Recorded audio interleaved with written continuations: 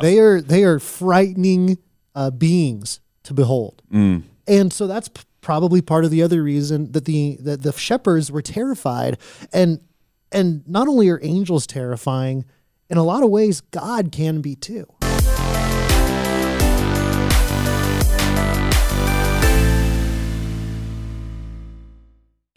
Ladies and gentlemen, welcome to the Salty Pastor Podcast. My name is Jesse Mayer. I will be your host, and welcome Zach Peak, our Salty Pastor for the day, or what did we call you last time? Our sea salt.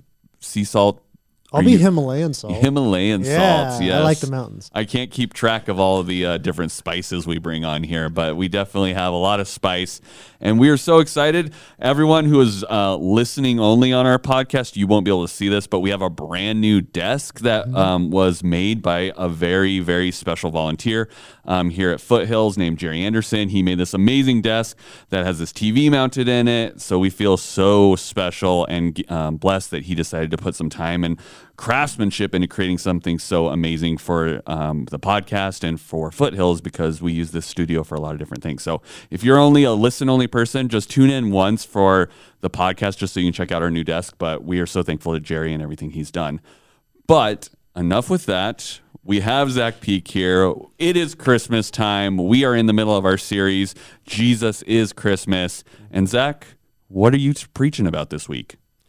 Well, I was a little bit confused last Sunday because I got sent the basic outline of what Pastor Peak wants me to preach on for this Sunday, and then he started preaching on Sunday, and I was like, "This is a very similar outline." Like, he just really wants to reinforce the point. But thankfully, he brought in a little bit of Matthew. We're not in Matthew. We're just going to be in that Luke chapter 2. We touched on it this last week, and now we're going to dive a little bit deeper into it. He was opening the series, and so he was kind of covering a little bit of everything, a little bit higher level, that 30,000 casting vision of where we're going, right? Yeah, and we're going to get a little bit more specific about Jesus, about joy, and about some of these more specific things, and about how that actually works in the context of our relationship with Christ. That's what we're going to be doing this week, and a little bit with Christmas. I kind of love Christmas. I'm so excited for just celebrating Christmas. The church just takes on a different energy around Christmas time. The world as a whole does, right? Like there's a different kind of, it's not necessarily true authentic joy that you get from Jesus, but there's a definite increase in just general excitement around Christmas. And so it's always great. And it's cool that it's such a worldwide thing. Yeah. Too, you see this, and Pastor Doug talked about this on the podcast last week, that, even non-believers over in Arabian countries still celebrate Christmas for not the best reasons, commercialism and stuff, but they still get excited about Christmas. And so we're just wanting to keep the focus on why we are excited about Christmas, which is Jesus, right? So you said we were in Luke 2 today? Yeah. We're going to be in Luke chapter 2. We're going to talk a little bit about the opening to it, where it goes, anybody who's read the Christmas story will recognize there's the census. Caesar Augustus says the census should be taken, and Joseph and Mary go to Bethlehem, and we'll talk a little bit about that. But we really want to pick up kind of what happens once they're there and once Jesus is born. We can just jump in right now. Anybody who's read the Christmas story, this will sound really familiar, starting in verse 1. In those days, Caesar Augustus issued a decree that a census should be taken of the entire Roman world, and everyone went to their own town to register. Joseph went from the town of Nazareth in Galilee to Judea, to Bethlehem, the town of David. We know that's all familiar to us. He went there to register with Mary, who he was pledged to be married to him and was expecting a child. While there, the time came for the baby to be born, and she gave birth to her firstborn son. She wrapped him in cloths and placed him in a manger because there was no guest room available for them. And then this is what we really want to focus on this week. This is kind of the pivotal part of the story that we're going to be taking our attention to. In verse 8, it says, "And there were shepherds living out in the fields nearby, keeping watch over their flocks at night. An angel of the Lord appeared to them, and the glory of the Lord shone around them, and they were terrified." So I want to start right there. We talked last Sunday about how fear, it can kill our joy. Fear causes us to behave in a lot of ways and do a lot of actions that take us away from experiencing the joy of Christ. And here we see when an angel shows up to the shepherds, what happens? They are terrified. They are overcome with fear. But the angel said to them, "Do not be afraid. I bring you good news that will cause great joy for all the people. Today in the town of David, a Savior has been born to you. He is the Messiah, the Lord. This will be a sign to you. You will find a baby wrapped in cloths and lying in a manger." So I want to take a second to focus on the fear and then the defeating of that fear and where the joy comes in. Because we see these shepherds are terrified, and they're terrified for a couple different reasons. One of them is because, they're just out with the flocks at night and something shows up in the sky and starts talking to them. Right. Which that is definitely a little creepy. If you were out camping in the mountains, and you're sitting around the fire, it's 10, it's gotten dark, it's nice, you're just hanging out talking, and then a light appears in the sky and starts talking to you, you're gonna be a little freaked out. Well, I mean, people get freaked out just by being in their tents, and they constantly think bears are coming to get them, Yeah. right? You hear a snap of a twig out there, and it's you're like, they oh my were gosh. They were used to being outside, but it's they're still on high alert. That's why they're out there, is to protect the flocks, right? Yeah. And so it's they're already kind of amped up, but then just like every quote unquote UFO sighting or whatever, you start seeing lights in the sky, then it really it's contradictory to what you are expecting in a peaceful night. Expecting a light to appear in the sky, an angel to appear in the sky and start talking to you. Yes. There's another reason they're terrified, though, and we can know this from the Old Testament a lot. Angels are scary. We have a great idea in Western culture of angels looking like these, very, very white people with these nice flowing robes that have a nice little halo. They're playing the harp. They sit on your shoulder. They're so calm, cherub style, very, very peaceful. Yeah, and that's not an angel. When you read in the Old Testament, I think one of my favorite encounters is the book of Daniel. Daniel is in the kingdom of Babylon. He's doing his thing, and an angel shows up to talk to him. And there's a couple men with him that run out of the room. And the way Daniel describes it, he's like, I couldn't stand anymore because my knees were so weak. This guy, and he's described, I can't remember exactly how it is, but he's this 20-foot tall guy, who looks like he's made of bronze with a sword. He's got they're warriors, right? For the most part, every instance we see of angels in the Bible, contrary to the Western culture's view of them, they're the warriors. They are not meek, mild kings. They're like Avengers, but even bigger, even scarier, even more empowered. Yeah, they are frightening beings to behold, and so that's probably part of the other reason that the shepherds were terrified. And not only are angels terrifying, in a lot of ways, God can be too. And I think this is something that we don't often recognize. We can talk about how, we can be afraid of this world, and yes, that can kill our joy. Or we can be afraid of what might happen to us, or afraid of, financial things, or, really anything in this world can cause us fear and insecurity. And that can take away our joy. But there's something else that's scary, and that is kind of getting closer to God. God, when it's so interesting when you read the Old Testament, there's a part where I believe it's Moses says, God, I want to see you. I want to see who you are. I want to see you. And it's interesting because earlier and I believe it's the same passage, the Old Testament describes how Moses talked to God as a friend talks to his friend face to face. Right. And so it's Moses has this relationship with God. He knows him. He's already very close. He's closer with God than basically anybody before him, short of Adam, basically, in the garden. But then Moses is like, I want to see you in all your glory. And God's like, nah. No, you can't. Moses is like, well, why not? I thought we were buddies. And God's like, oh, because you'll die. Would you like to be vaporized today? Would you like to cease to exist? You can come be with me sooner than you're supposed to if you really want to. Yeah, exactly.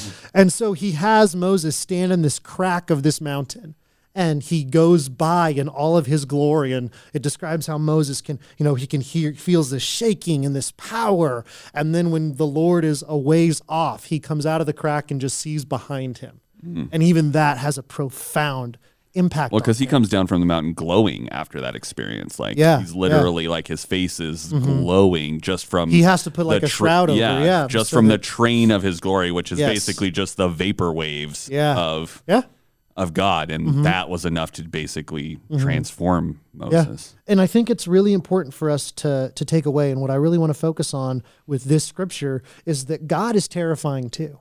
When we first encounter him, he is scary. He's the creator of the universe. He is perfection. He is goodness incarnate. He is so many things that are wonderful and beautiful and also very scary at the same time. I'm sure we've all had experiences where we went into a situation that was good. Maybe it's when you went to, you wanted to go to maybe a dream college or something. And, it was a really good school and you got in and you show up that first day and it's a good thing, but you're a little scared. But it's also terrifying. Yeah. Or I'm sure, with you being out on tour, and all your dancing, I'm sure there were times where, Absolutely. Yeah, it's scary and it's a good thing, but it's still scary. It's still tough. And that's only amplified with God because he is so good. I played sports in high school and there were times where, the first day showing up to practice, especially the first day, I was part of the high school team. That's an intimidating thing because you recognize that, that you're in this new level. You're like, okay, the game is going to be raised and I got to step up. And there's that insecurity inside you, which can cause fear. And it's only a lot more with the Lord. Right. Because he is much, much better than the JV football team that I was trying to play for. So, yeah, but there's so many reasons the shepherds were terrified, and there's a lot of reasons in our lives that we can be terrified of the Lord. We can be afraid of the way he will change us. He can be afraid, or we can be afraid of what he may ask us to leave behind for him, the ways he will mold and shape our lives. I remember in high school, at me and like everybody else in the youth group, be like, yeah, we want to follow God, but what if he asks us to be a missionary in Africa? I don't want to do that. I don't want to do that. It's like, so I want to follow him, but I'm scared of On what my he's going to own take me. terms. Yeah, on my own terms. And that's how a lot of us act. And that's how a lot of us behave is we recognize the power of the Lord. And that much power can be scary to us. And so when we talk about fear and we talk about the fears that hold us back from joy, yeah, there's fears about this world. There's fears about what could happen. That there can be worries about money or food or how we're going to get gas in our car, our house or, where we're going to live. And there are a lot of things that we can worry about, and some of them can be really legitimate. But I think the greatest fear that we have of all for many of us is actually going to God and fully following him. So, and we see that with the shepherds, when the shepherds are in the fields and they're just living their lives, like you said, they're used to this. They're out there, they're watching the flocks. And what happens? A heavenly host shows up. Well, and we see a lot, especially in the Old Testament before, Jesus kind of allowed us a more personal relationship. The only people that really got that kind of like one-on-one time with even an angel were like the holiest of holy people, right? Like the best of the best, Moses, Joshua, these guys that were like the leaders. And so these shepherds who are just like nobodies out in a field, like they're just working class guys, to have a supernatural experience like this, to have a divine experience is very out of the norm, right? Yeah. Compared to what they've been taught from childhood of, Moses gets to talk to the, God, these guys, these are very set rules. And, the priests in the tabernacle, they can kind of sometimes interface with him, but, you were too unclean. You are not worthy enough to have an experience. So that's a whole nother layer of like, oh, we either really messed up or something weird. Yeah. It's not like, right? Like, but I mean, that point you bring up is so interesting because do you know why Moses was the spokesman to the Israelites? tell me. Because when you read Exodus, when you go through the book and they are led out of Egypt, they're led out of Egypt and Moses is the one who acts, on behalf of God, him and Aaron. They speak to the people and Pharaoh. They get them out of Egypt. They cross the Red Sea. They get out to the desert. They go to Mount Sinai, which is, at that point is the mountain of the Lord because the Lord has decided this is where we're going to, figure this stuff out. We're gonna make our covenant and figure it out. This is where we're gonna do it. And they spent a long time there. They were there for like a year. You know, we all know about the 40 years in the desert. We all know about the leaving Egypt. But there's a time in between, like that's over a year long, where they're hanging out at Sinai. Just waiting to figure out what's happening. And the people are terrified of God. They had the opportunity. They could have, in the covenant with God, they could have talked to him and been like, hey, we want you. We want you in our lives. But they were like, no, please. Moses is like, hey, anybody want? Nope. You go up there. You go up to the scary mountain with all the lightning. With all the lightning and smoke. That thing, yeah. You go up there. We're going to stay here. Yeah. We're good. We're good. It's all good. Yep. We've actually been looking into crafting a bowl. Yeah, you go. We're thinking about a little calf over here. Aaron's got us. You go hang out with the big scary cloud that's talking to you. Right. They were terrified of God. They were scared. And that's in Exodus, the people who have been led out of Egypt, who've been saved from slavery and captivity. And not only that, but they become decently wealthy off of it too. Well, because they inherit, or God basically puts it on the Egyptians' hearts to give them all this wealth as they're leaving. They're like, just go take all of this stuff, get out. Yeah, we imagine don't want if you anymore. were at some awful job and God's like shows up. He's like, hey, I'm going to get you out of here. We're going to get you into a great place to work purely for me. And we're going to get you a severance that's worth 5 years of salary. You know, and what's the Israelites' reaction to all this? They are terrified because God can be scary, and it's okay for us to recognize that. It's okay for us to recognize that the creator of the universe upon which all of our life depends, you know, and who has sent his son and who loves us is also, you know, very scary sometimes, you know, in that great power that he has. There's so many points where, whether it's David, the psalmist, or other writers talking about, our first reaction anytime we think of God should just be to fall on our knees in fear and trembling, right? Like that is a phrase that's used so many times.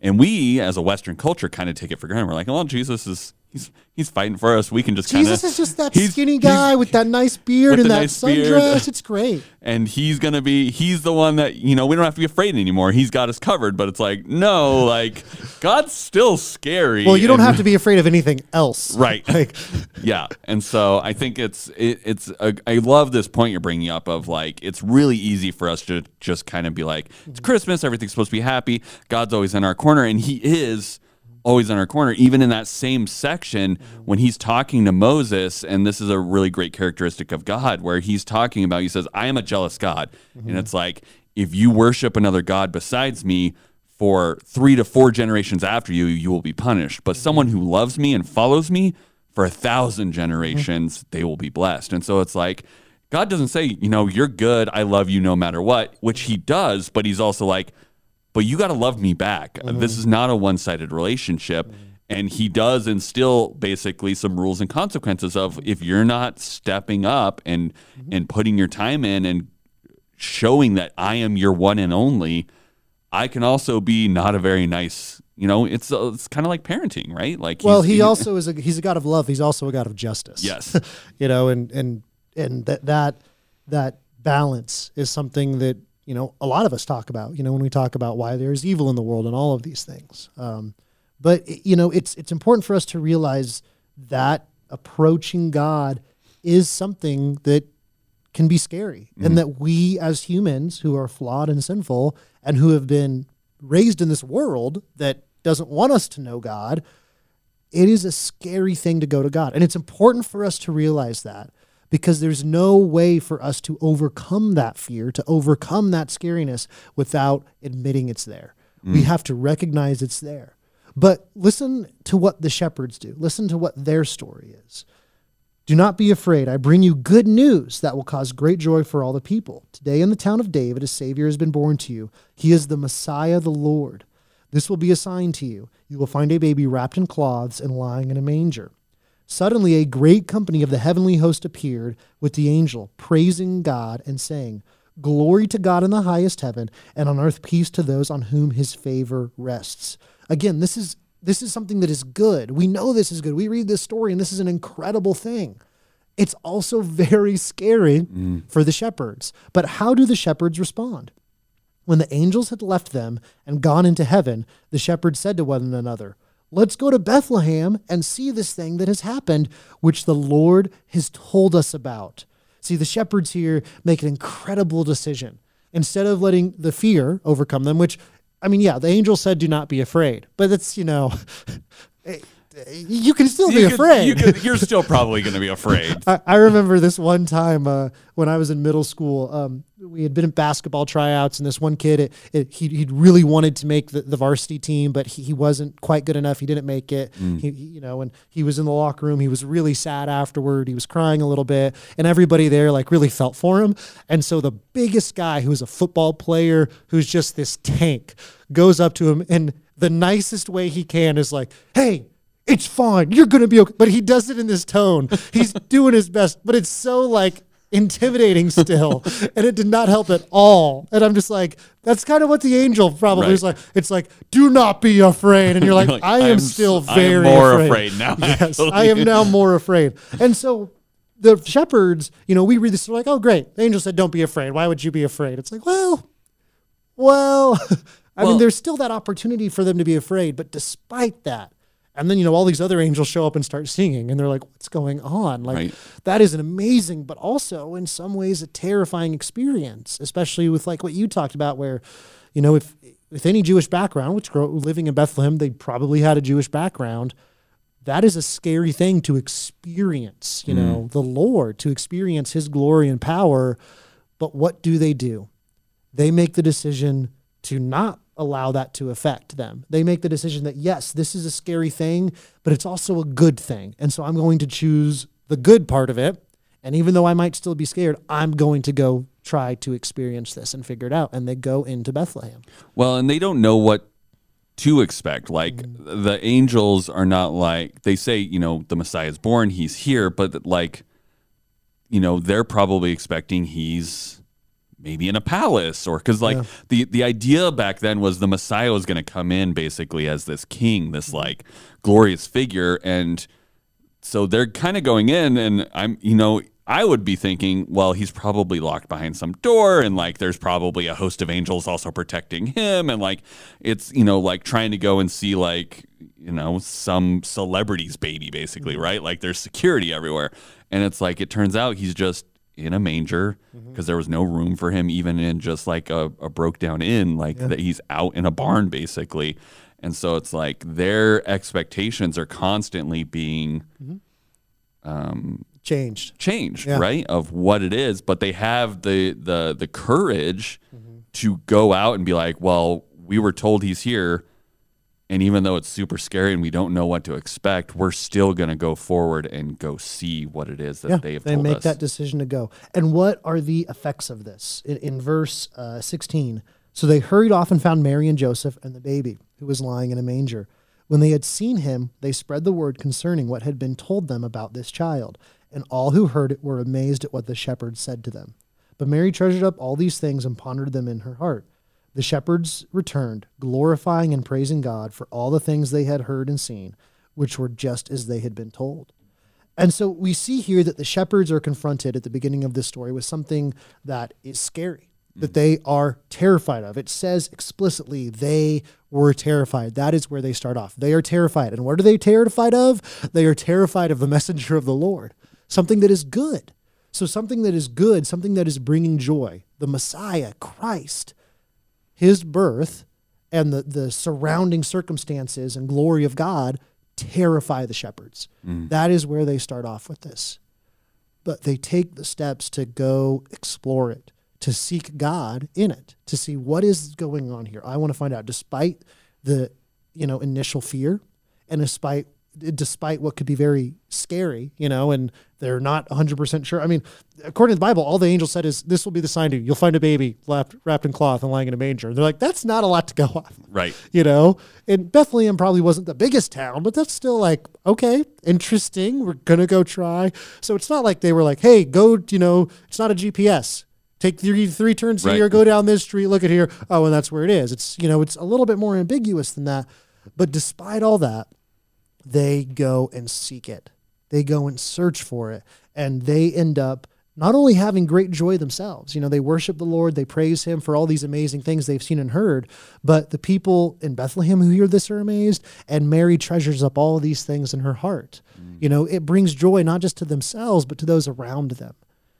Well, and it's kind of like it's a longer lasting joy, right? Like that phrase of treasuring these things up in your heart, you're like kind of storing them away. It's something that's going to last you rather than kind of an ephemeral. Well, it's or true just a joy. temporary. It's not happiness. Yeah. It's not happiness. It's not temporary. It's a joy. It's a joy, something that is long lasting, that does not go away.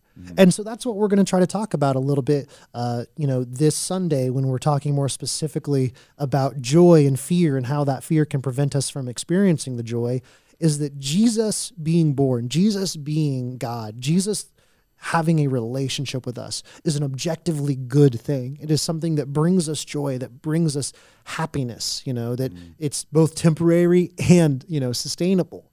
It's an amazing and it's a good thing. But our fear of him can prevent us from taking those steps. Well, and, you know, we never hear about these shepherds again, right? Like they're in this chapter, but you have to imagine like that experience changed them, right? That joy, that fear of, do you guys remember the time all the angels appeared to us and were singing and telling us? I mean, it's got to be great at dinner parties, right? You know, like when someone's talking about their story. story, they're like, I might have a story that's a little bit better. I think I can beat you. I attended the Angels choir practice. Right. It was kind of cool. But then it's like that joy had to have been transformational for them for the rest of their lives. Of we were the, you know, some of the first people to go and see the Messiah, and, you know, heartbreaking that they may have seen, you know, him go through what he had to in the end too. Like we don't have their story. It's not in the Bible, but you have to imagine that what happened to Jesus got spread through the country afterwards. And so it's like they have to have been like, we saw him at the beginning and we've now heard about what has happened to him at the end. And then probably had also heard about his resurrection, which is another form of joy that they could thrive on. But it's just like, I think it's so easy in this like very celebrity focused culture of, ways people, especially in these charismatic kind of churches, where it's like, oh, that person, that pastor, he's so much better than I am. And it's like time after time after time, God comes to the lowliest of people and they get to have the best joy. And so it's like when you see and read these stories, I guess what I want to share is like, don't think that you are not capable of getting that same kind of joy. You know, this joy that Jesus brings to you is not reserved for the best of the best Christians or, you know, the mega church pastors or whatever. This is the same joy that you and I can have, the newest Christian and the oldest Christian can have. That this joy is for everyone. It's not for just a select few, which is amazing because that's different than almost every other religion. It's like every other religion basically puts you in, you know, a ranking or a hierarchical order of like, you get this if you do these things and these acts, you get to this level. I mean, and this is a very different way of approaching things. God says, no, I love you all and I want you all to experience this joy.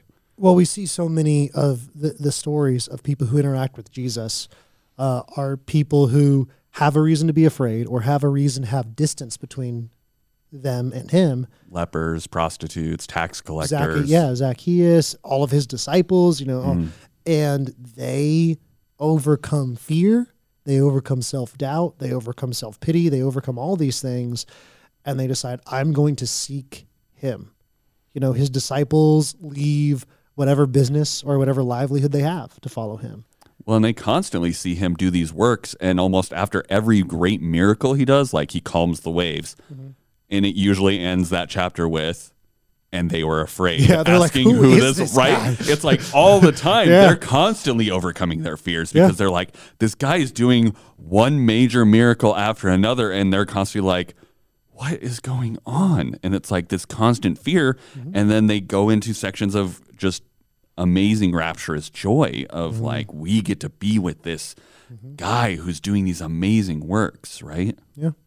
So well, I know that us and probably all of our listeners are really excited for you to delve into this more on Sunday.